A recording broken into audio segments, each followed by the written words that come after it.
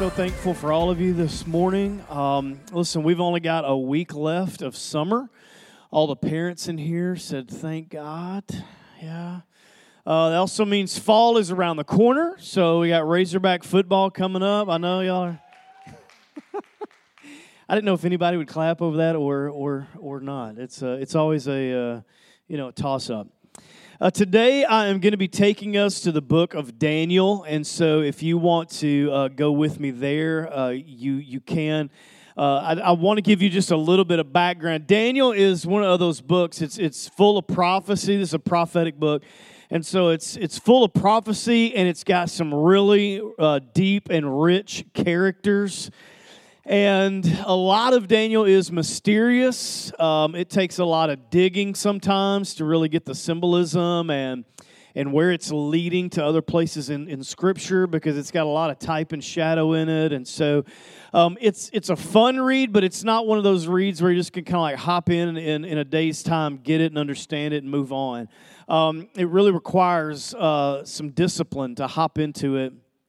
And so today, it's going to be near impossible for me to like bring us totally up to speed to where I'm kind of going. But let me give you just a little bit of background. Daniel includes a king by the name of Nebuchadnezzar. And so Nebuchadnezzar was a king that wanted to be worshipped so badly that he had like a statue of himself built, and he wanted everybody to bow down to it. And he gathered all of the local talent, and they would play music. And when they would play, everybody would worship. And this is a story where they kind of look across the crowd of everybody worshiping. There's three boys out there, Shadrach, Meshach, and Abednego, and they are not worshiping. And so he gets really creative on a way that he wants to kill them. And so he says, let's throw them into a bunch of fire and burn them. And you know the story. A fourth person shows up. They come out unscathed.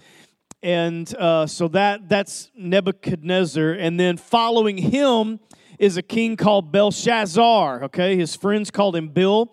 But Belshazzar, he throws a party one night, and in the midst of this party and a late night scene, a hand appears on the wall or near it and begins to write a message on the wall. And again, a very mysterious book. And so he kind of tells him, hey, you need to get your act together, and you can read that for yourself. But after Belshazzar comes a king called Darius. And Darius and the main person in the book of Daniel is he himself. And so Darius and Daniel have a very unique relationship. They're from different worlds. Darius is obviously a man of power and authority. He can do anything that he wants. I mean, he is the top dog. What he says is going to go. But he's seen something in the life of Daniel that he likes, and he shows him favor. I think he may look at him, and he sees this commitment, and he sees a guy who is well thought of and well respected, and he has a connection with him. And so he begins to promote him. But there's one big difference between Darius's background and Daniel's background, and that is that Daniel worships Jehovah. And so Daniel is such a committed follower that he prays frequently. So frequently that people have taken notice. So they look at him and they go, there's Daniel praying again. And it's like a routine thing for him. He's very disciplined in it. He enjoys it. He prays deeply, and you'll have to read that for yourself. But basically, this is where I want to go with this. And so what happens in this story is that the people get around who want Daniel's favor, and they basically say, listen, let's go to Darius, and let's talk to him about how special we think he is, and let's see if we can't get him to turn on Daniel. So they go to Darius and they say this, Darius, listen, man, we all got together, all the great people in this community, all of your counselors and advisors and the princes and everybody who's got power and authority and a political prowess, and we've all decided that we think you're awesome. So awesome that we think everybody should worship you and nobody else. And they stroke his ego, and Darius, being a man, says, that sounds amazing. You guys should worship me. I think I'm going to enjoy that. That means there's going to be some songs written about me and some poetry written about me. And so this is my opportunity to make a stand in the history book. So let's do it. And so they put together this document. They all, do their signing thing, and it becomes law. And they all have this agenda in mind. They know that they're going to trick Daniel. But Darius is so flattered, he does not see it coming. So what do? They wait on Daniel to pray. They go to him and say, hey, you remember Daniel, your friend? The guy that you thought was, in your corner? Well, he's worshiping a God that is not you. And you've done this decree where people can only worship you. So you got to come up and do something. So again, they creatively come up with this plan. We're going to throw him to hungry lions. Now, we've all seen this image in our minds through Western art, but we see this kind of a cave-type structure, a hole in the ground, and in it are these lions that they have not fed for days and days, so that if someone needs to be punished, they can feed them to a lion, and it won't take very long to end them. So that's exactly what happens. They throw Daniel in. They roll a stone over the entry. They put the king's signet ring on it so that no matter who likes Daniel, who thinks that favor needs to be upon him, whoever might want to rescue him, doesn't matter. The king's ring is on it. You don't touch this. And so the king is so distraught. He goes back and he prays all night. He fasts so he doesn't eat. He refuses entertainment. He comes out the next morning and says, Daniel, are you still alive? He says, yes. An angel of the Lord came and sealed the mouths of these lions. Now, where I want to go with this for just a second, I want to take us to Daniel chapter 10, and I would just want to read the one verse, because this is what happens. This is one of the mysterious things about this particular book. Because there is an entity that shows up to talk to Daniel. Some theologians think it's Jesus. Some think it's an angel. Some just call him a messenger. We do know Daniel is afraid of him because he says, while I sat there and listened, I trembled and shook. Okay?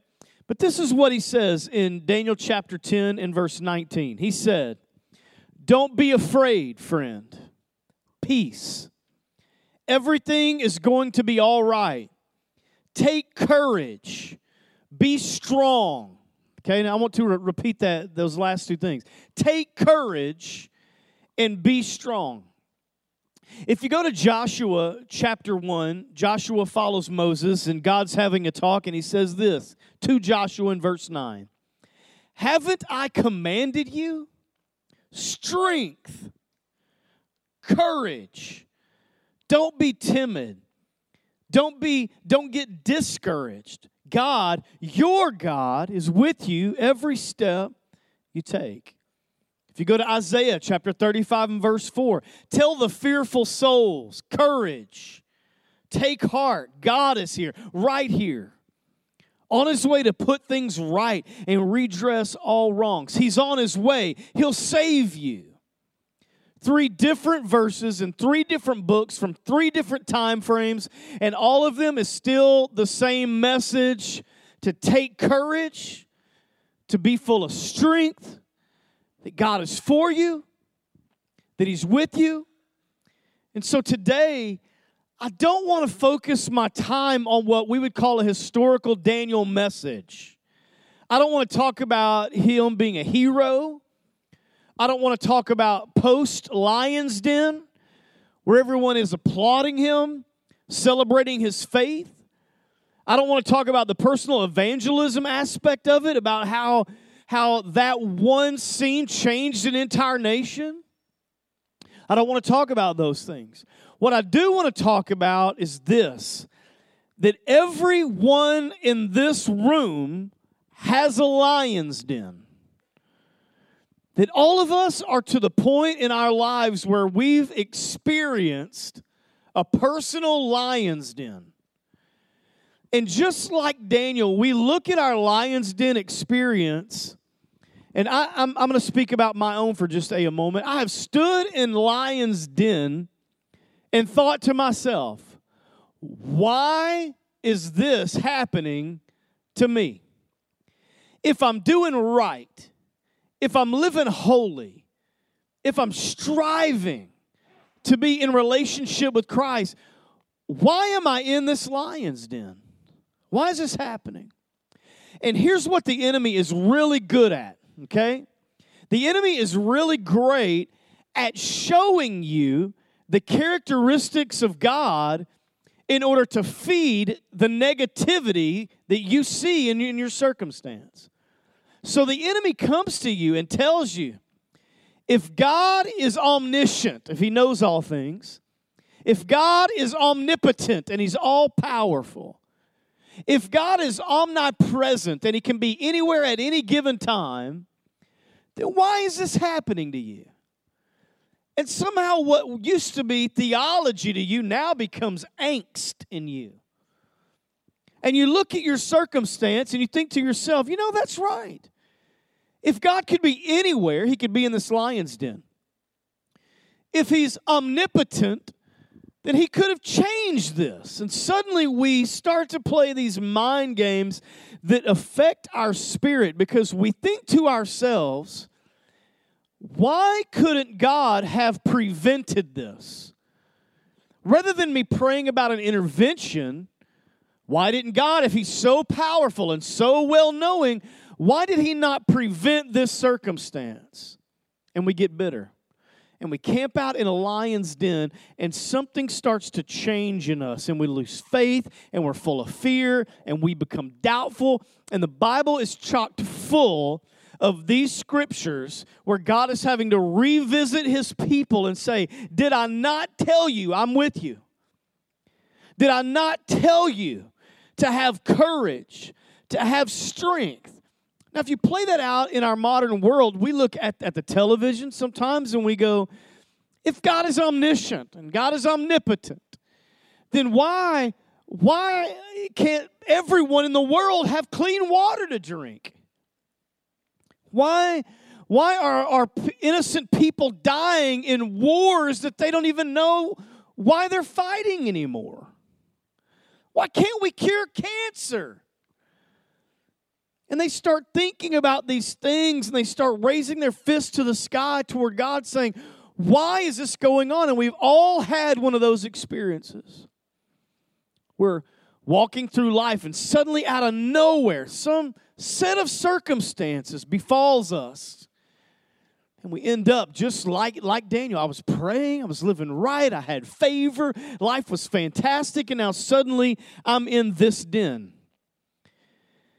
And so courage plays an intricate part of us getting out of those dens in our lives.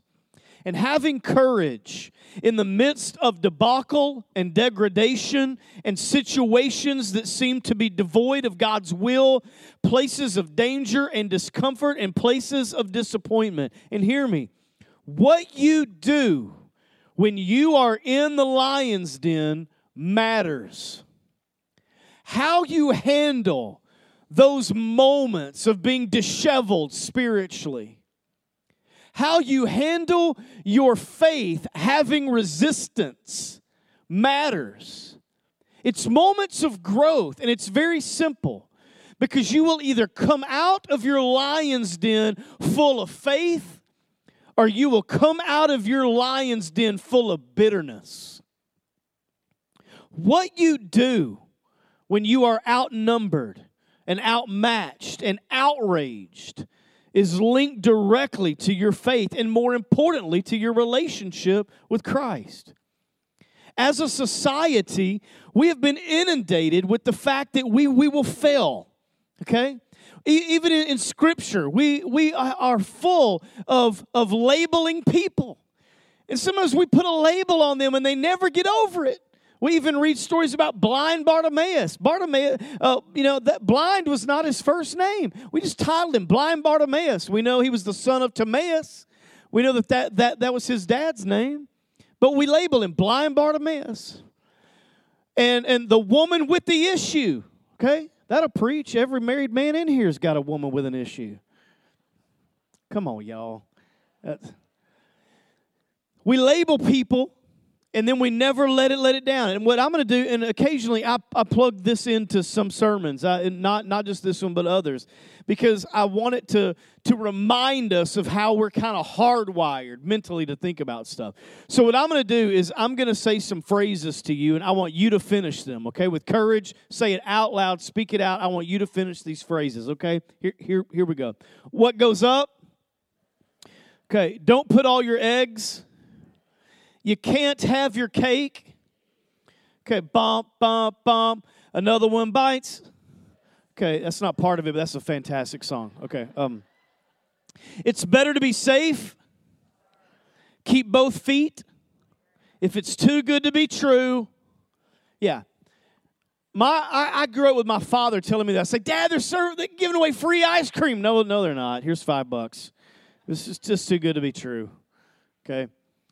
We all grew up teaching these, learning these things, and it's almost like we fall really quick toward negativity than we do to being positive and uplifting. It's in our human nature to immediately go to the bad, than to pull ourselves away toward good. Proverbs puts it this way in chapter 23 and verse 7. He says, as a man thinks in his heart, so is he. So here's that biblical truth. That when we get that negative thing in our head, and we think, and we think, and we think, and we think, there's a time, and it's different for all of us, but there's this magical moment when that thing will drop from your head into your heart and becomes part of who you are. And you live it out from the overflow of that in your heart, okay? Now, a lot of times you can change the way you think, but it takes a long time to change the way your heart feels about something. And so this is why it's so important for the transformation of the Holy Spirit to be at work in our lives. Because I can read a book, I can hear a great speech and my mind be changed, but my heart's got to be transformed. But things that we think about and meditate on and let ourselves dwell upon falls down into the heart. And from that, we begin to speak and declare and say and live out. It becomes flesh and dwells among us. Okay, I don't know if you've ever said anything dumb to yourself and then believed it, but we do it every day. Let me give you some examples. I'm so fat. Okay, I'm so dumb. I'll never accomplish that. I'll never get promoted. I'll never graduate. I'll never get over this. I'll never get married. I'll never be happy. I'll never have a family. I'll never be better than my parents. And we get these little lines, just like if it's too good to be true, it probably is, and we live out of it. And this is why from time to time, like I've shared in these 3 verses, God has to show up and say, snap out of it, courage, strength. I'm with you. Let go of all that stuff and live from what I've said about you. Ravi Zacharias, a fantastic theologian, speaker, teacher, he says it this way. He says, we have a right to believe whatever we want to believe, but not everything we believe is right. So I got a right, I got a will, I've got an ability to believe whatever, but those things I believe are not always correct. And so that means we got to assess them. We got to look at them. What lies have I believed that I'm living out? What things have I allowed to get into my spirit that I believe to be true that are completely false? Like God doesn't care, that God doesn't love me, that God allowed this to happen to me, that God planned this death in my family, that God made me lose my job, that God caused these things to happen, that God allowed that person to hurt me, that God didn't intervene in my marriage, and because of that, my marriage is gone. It's God's fault. And suddenly we're in a lion's den. We all have one. They all look differently. They're all of different sizes and shapes and different time frames, but they exist to us, and they're very real, just as real to us as they were to Daniel. But there are 3 faces of courage, and I want to give these to you this morning. Lion's den in our lives bring us to an impasse.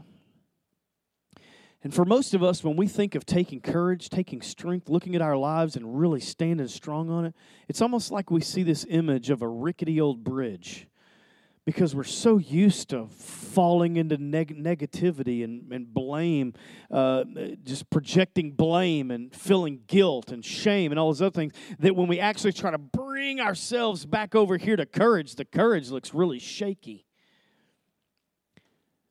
We talk about negativity and all of this, that's a very broad and beaten path because we frequent it. And we're challenged by the Holy Spirit to be strong and take courage. It doesn't feel very natural to us. So I want to spend the rest of my time this morning focusing quickly on 3 faces of courage and what we need to do with them. The first one is this. They're very simple. The first one is the courage to stay when it would be easier to go. The courage to stay when it's easier to go. Let me give you an example. A lot of times we celebrate Mary, the mother of Jesus. We celebrate her sacrifice. We celebrate who she was as a person. And we see all of that in hindsight. But what we often pass by is what that looked like for her in real time. And so you got to get the magnitude of this. And I don't know why the Lord chose this route, but he did. So we've got this pretty little girl about to be wed, teenage girl, but she's unmarried, and now she is telling people with confidence that she is pregnant of the Holy Spirit carrying the Messiah. If you said that today, we'd lock you up. We would. Think about it. Think about her telling Joseph. Joseph's like, I love you, but that's crazy talk. So much so, the Holy Spirit, an angel had to go to him too and say, listen, don't bail. I got a plan here. Stay with her.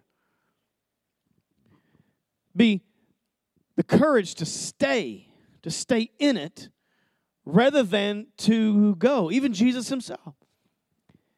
He goes to Gethsemane, and one version tells us that he knows the cross is near, and he's praying so fervently. It says that his tears became as blood. So he's crying out. And when you look at it closer, he says, Lord, if there's a way, let this cup pass from me. Okay, now I'm paraphrasing here, but basically it's this. Father, I know the cross is near, and his desire, the humanity of Jesus, fighting for survival the way any of us would do. Say, I don't want to die. I don't want to go to the cross. I don't want to go through the anguish and the pain and then ultimately death. I want to survive. And so, Father, if there's any other way, any other strategy, any way we can redeem these people, he says, then let this cup pass from me. But he had the courage to stay when it would have been easier to go. The Bible even says at one point, he could just cried out to the angels and they would have come and taken him. But he stayed. I want you to think about this. In marriages, sometimes it's very difficult. Living life with people is sometimes very, very difficult. Our church, hear me this morning, our church was perfect at 6 a.m. this morning. And it became imperfect when the first volunteer walked in the door. Why? Because we're not perfect people. It's very difficult to live life with someone. It's very difficult to pay bills and carry financial responsibilities and raise children with somebody.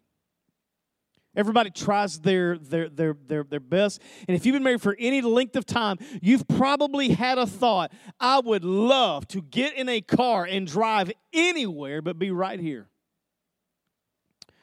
Some of you, you're justified. You're justified to go.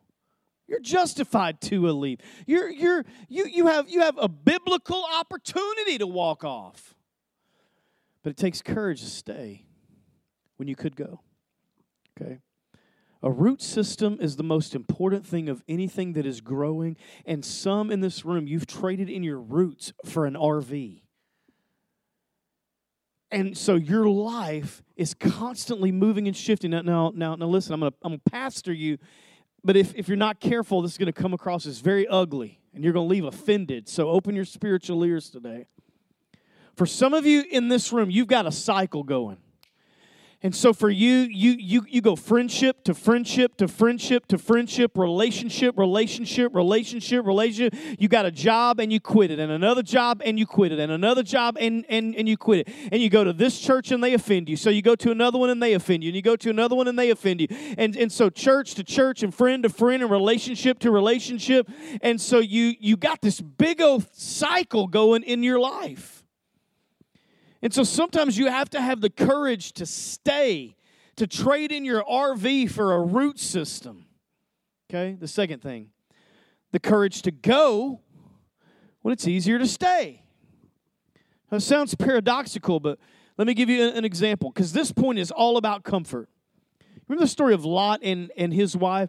They were so comfortable in one of the most wicked cities to ever be mentioned in biblical history. God was so upset with them that he ended them with fire. And so he made a promise to Abraham. He said, listen, if you can go in there and pull him out, great, I will spare him. So he goes in and he talks him out. And so Lot and his wife are coming. And the biblical principle here is this: I'm going to pull you out of some nasty stuff. Now, we can graduate this as a theme throughout Scripture. So let's take that Old Testament truth and plug it into the New Testament. God has looked at every single one of us and said, I'm going to pull you out of your mess. And I'm going to save you, and I'm going to redeem you, and I'm going to rescue you, and I'm going to give you a second chance. But don't look back. Don't dwell on that junk. You're a new man. You're saved. I don't even think about your sin anymore. I've rescued you from it. Lot's wife, and here's another weird story, she turns around and becomes a pillar of salt. And so Lot goes on. And it's like the father is saying, listen, don't look back. Go. It's more comfortable for you to stay, but get out. It may be something in you that, man, you've had your whole life, but you got to go. You got to get away from it. So sometimes God calls you out of comfort. He asks you to transition. He asks you to make a move. He asks you to grow up. He asks you to stretch yourself because he wants you to go rather than stay. So here's my challenge for those of you who are kind of teetering. Do what it is that's on your heart. Go for it. Don't have a fear of failure. Have a fear of doing absolutely nothing. So try something. Start a business. Start a book. Start a blog. Start college. Start a family. Start whatever it is that your passions and dreams and hopes are in, because that's what God is using to drive you toward His will for your life. Number 3. The courage to ask for help when it's easier to pretend that everything is okay.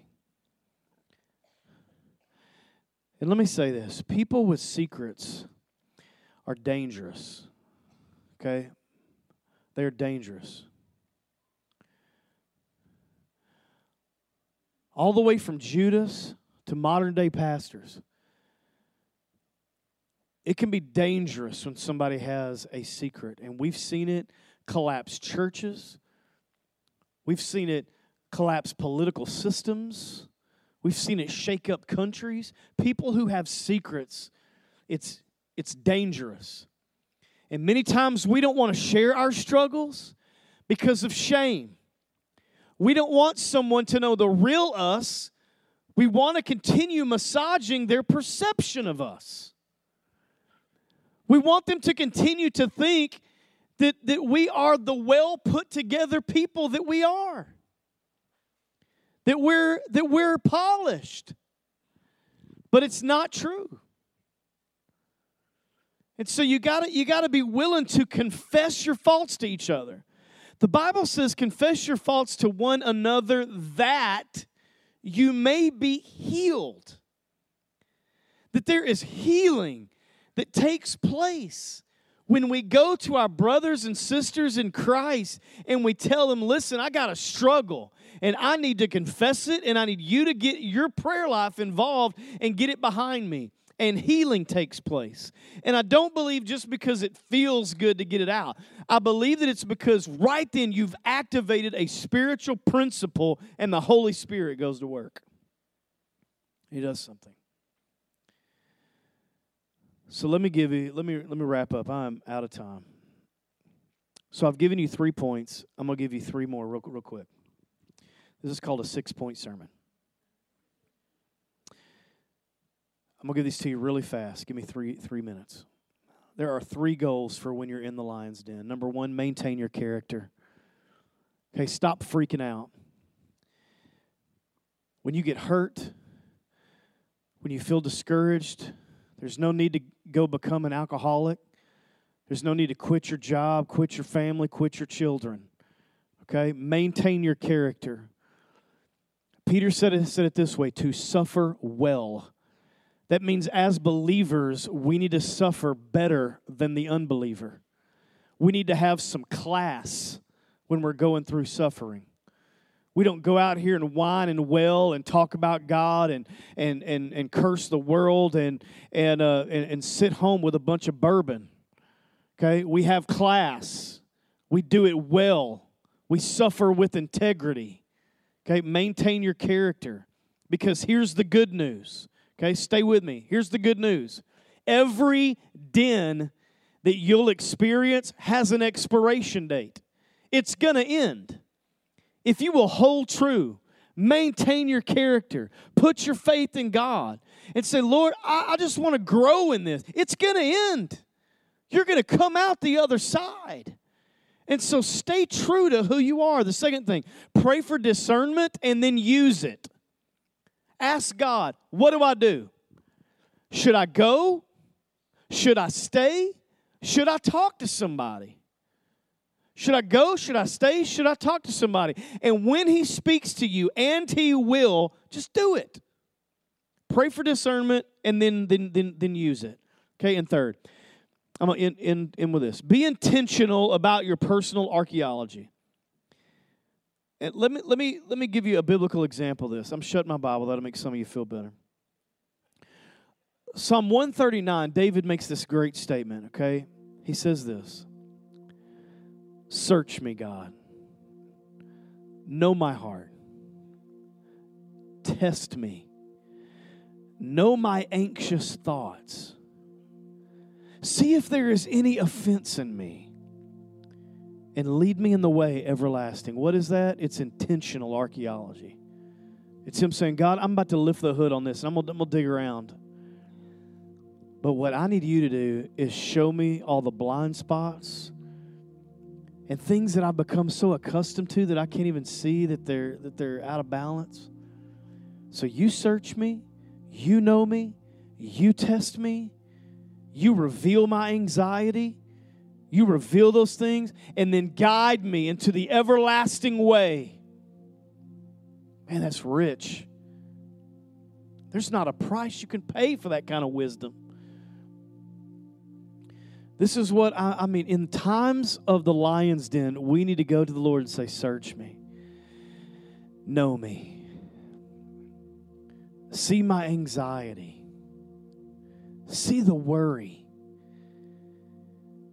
And then God, just show me the way. Should I stay? Should I go? Should I talk to somebody? All right? I want you to bow your heads real quick with me today. And